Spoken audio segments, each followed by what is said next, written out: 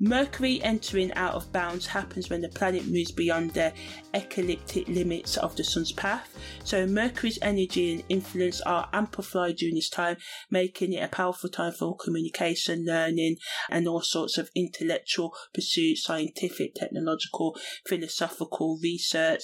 So it's a great energy and potent energy for journalists, writers, speakers, those who rely on their ability to, express ideas efficiently.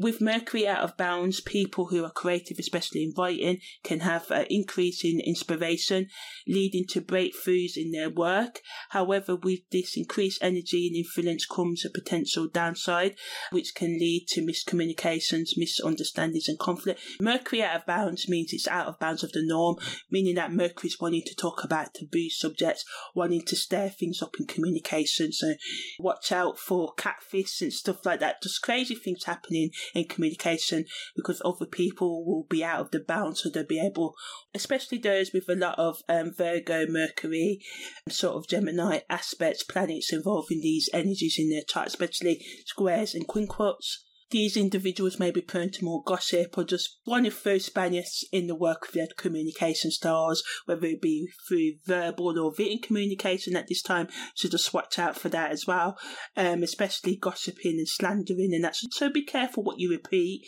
Do not believe everything you hear right now is true. Do your own research and stuff and take extra care in all things related to communication.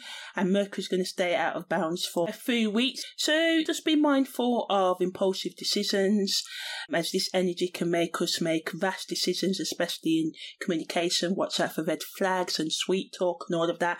Words can always deceive, but actions never lie.